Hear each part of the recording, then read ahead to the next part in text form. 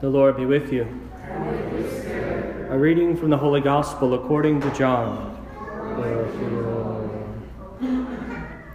Jesus said to the Jewish crowds, "I am the living bread that came down from heaven.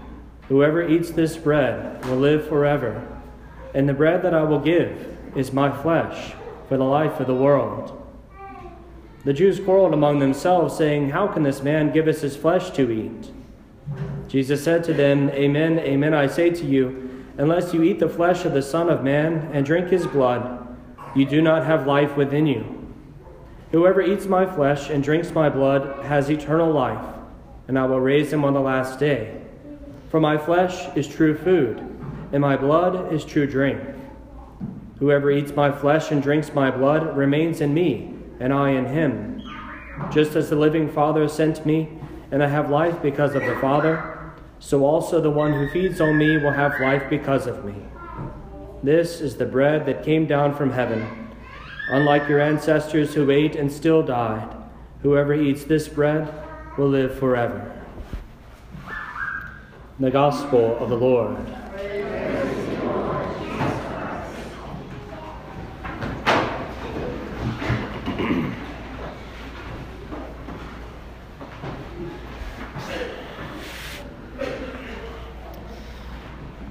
This weekend we celebrate the feast of Corpus Christi, the body and blood of our Lord, recognizing one of those great mysteries of the faith, that what we celebrate here is indeed the body and blood of Christ, not a mere sign or a symbol.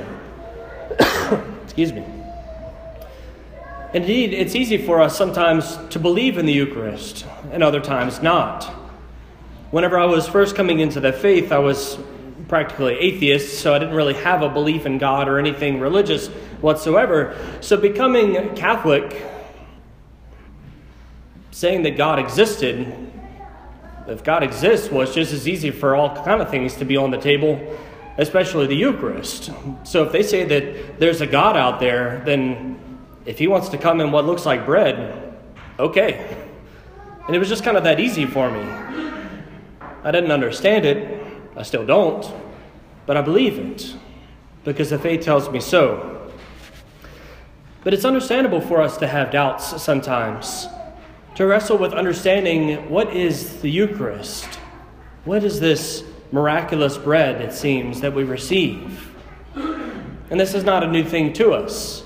This is something that's been questioned since the first days of the church. Indeed, in many ages, over and over again, they've given explanations and defenses of the Eucharist, even from the first days of the church. And so it's a recognition that indeed we do have some doubts within our hearts sometimes, a struggle to express our faith.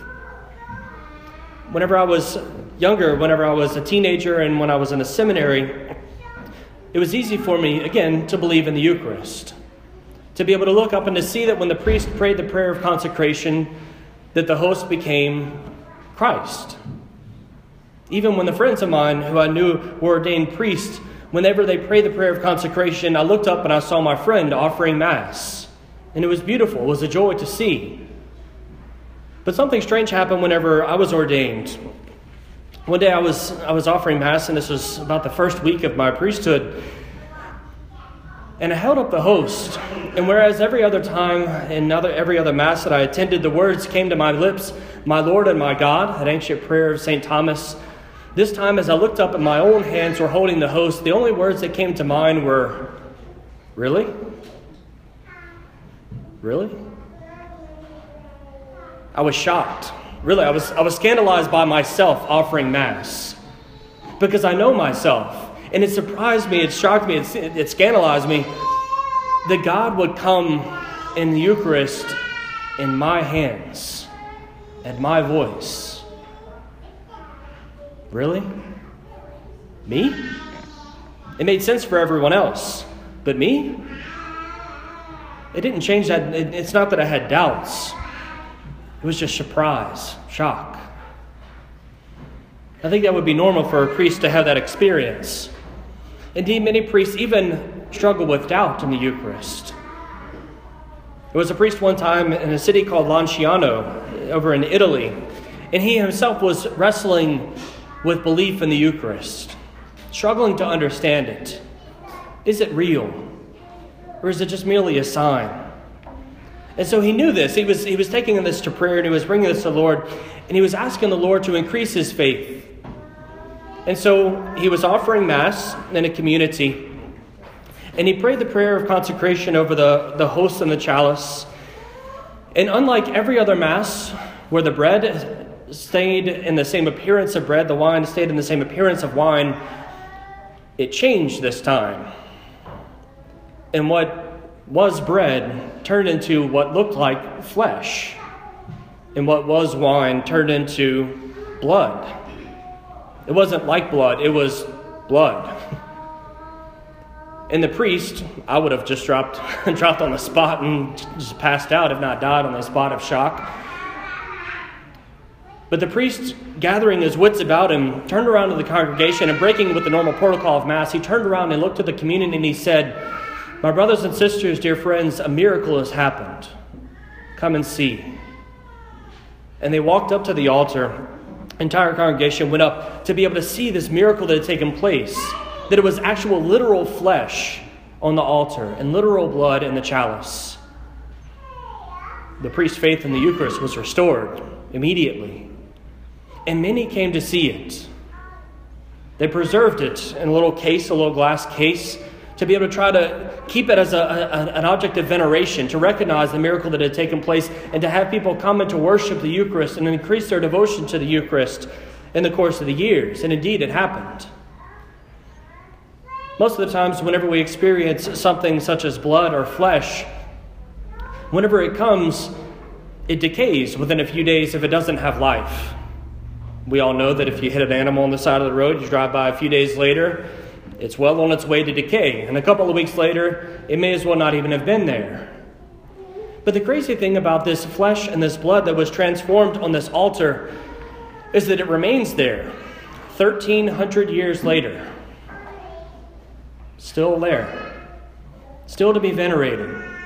Still to be worshipped. Sitting there in the church, just on the same altar that it was 1,300 years ago, to be venerated by the faithful. Of course, over the centuries, they did various tests to be able to see if it was indeed real, to see what took place, because the church, we don't like to just accept things on faith. We like to test it a bit to make sure that things are what they say they are. And so they tested it, and they found something interesting about the blood. The blood in that moment and through the course of the years, it coagulated a bit, and it formed what were essentially 5 pellets. I presume they're kind of like raisins. So these 5 pellets were formed of the precious blood. And these pellets were taken, and they went and they placed them on scales. And there were 5 pellets. When you put all 5 pellets on the scale, they weighed just as much as if you placed 1. And if you took off 2, it weighed the same. If you added 1, it weighed the same. No matter how many, 1, 2, 3, 4, or 5 pellets on the scale, they all weighed the same. The weight was always consistent, regardless. Maybe their scale was off, huh? But regardless, they continued to draw many, many people to be able to come express the faith and to manifest their faith in the Eucharist in this little church. In 1970, they decided to give it a new test. With new technology, they could get better information. And the scientists took a small fragment of the host, and they took a piece of the blood, and they submitted it to contemporary tests of the day. And they discovered that the flesh that was from the host was human flesh, and it was heart muscle from the inside of the heart. And the crazy thing, it was still alive. It was still fresh.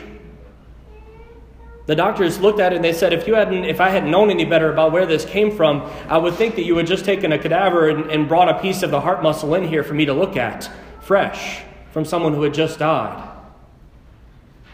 1,300 years later. They took a portion of the blood and they submitted it to the regular test as well. And they said it would seem as if it was just pulled from a vial, because all the things that blood should have in it when it was freshly drawn were present there. Those things would typically decay. Even after just a few days, there would begin a type of decay. And yet, 1,300 years later, still there, still intact, still fresh.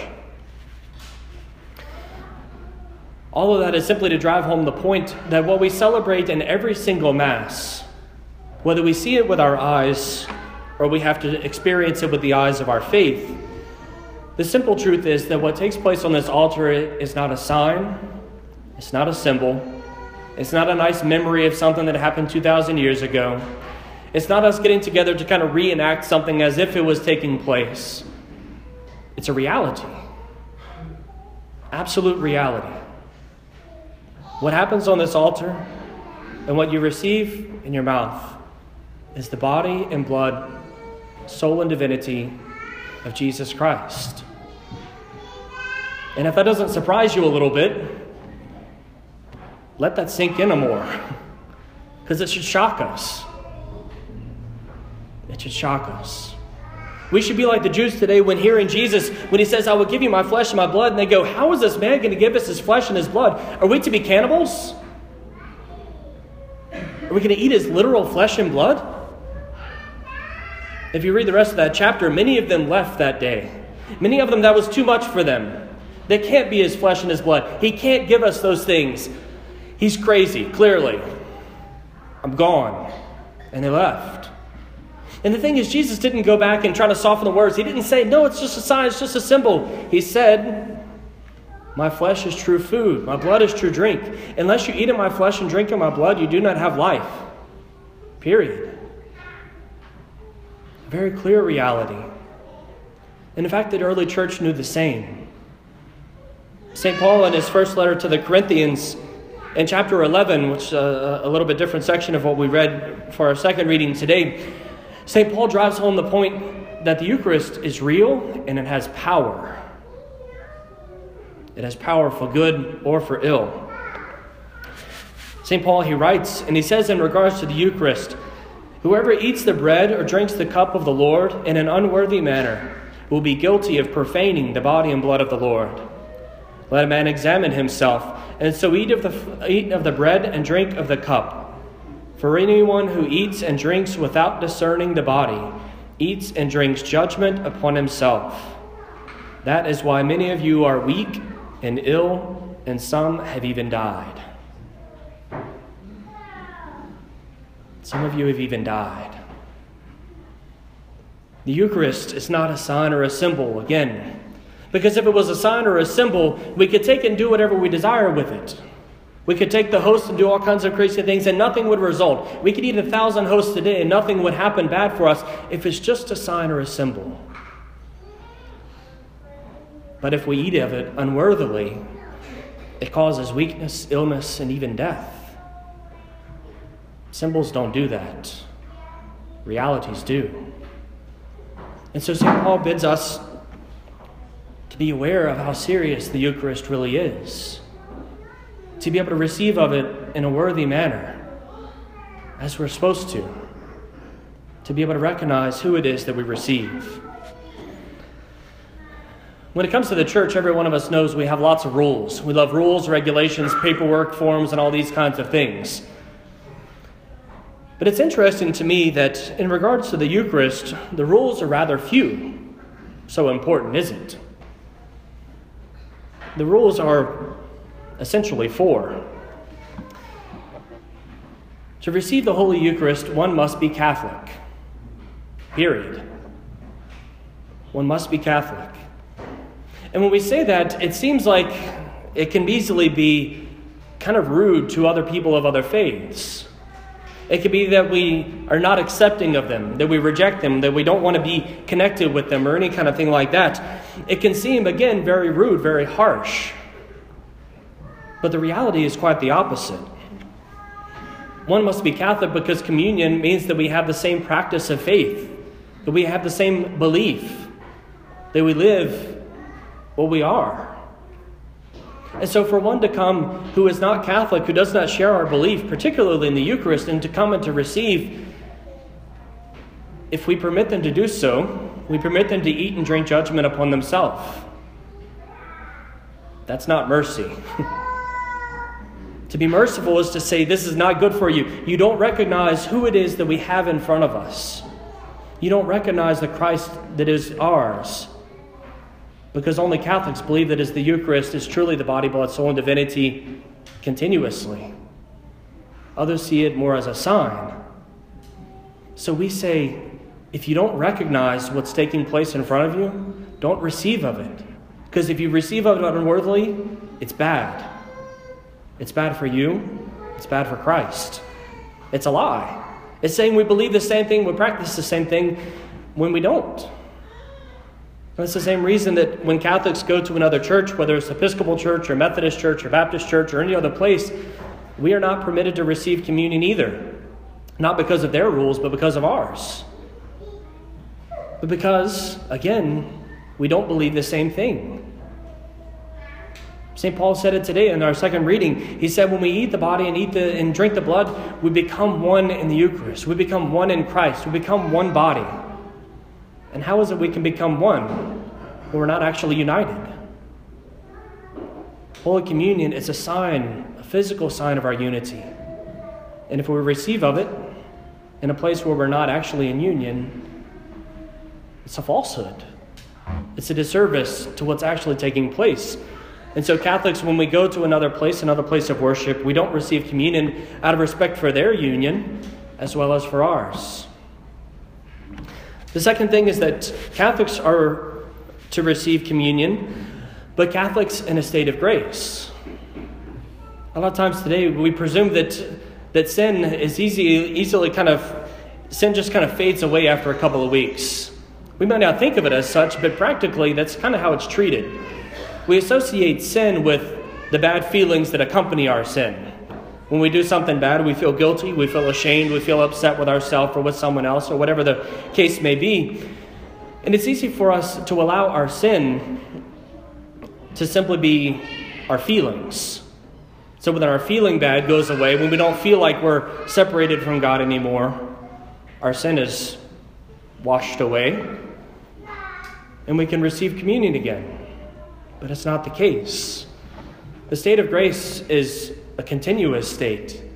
When one commits a mortal sin, a grave sin, we separate ourselves from God by our own free will.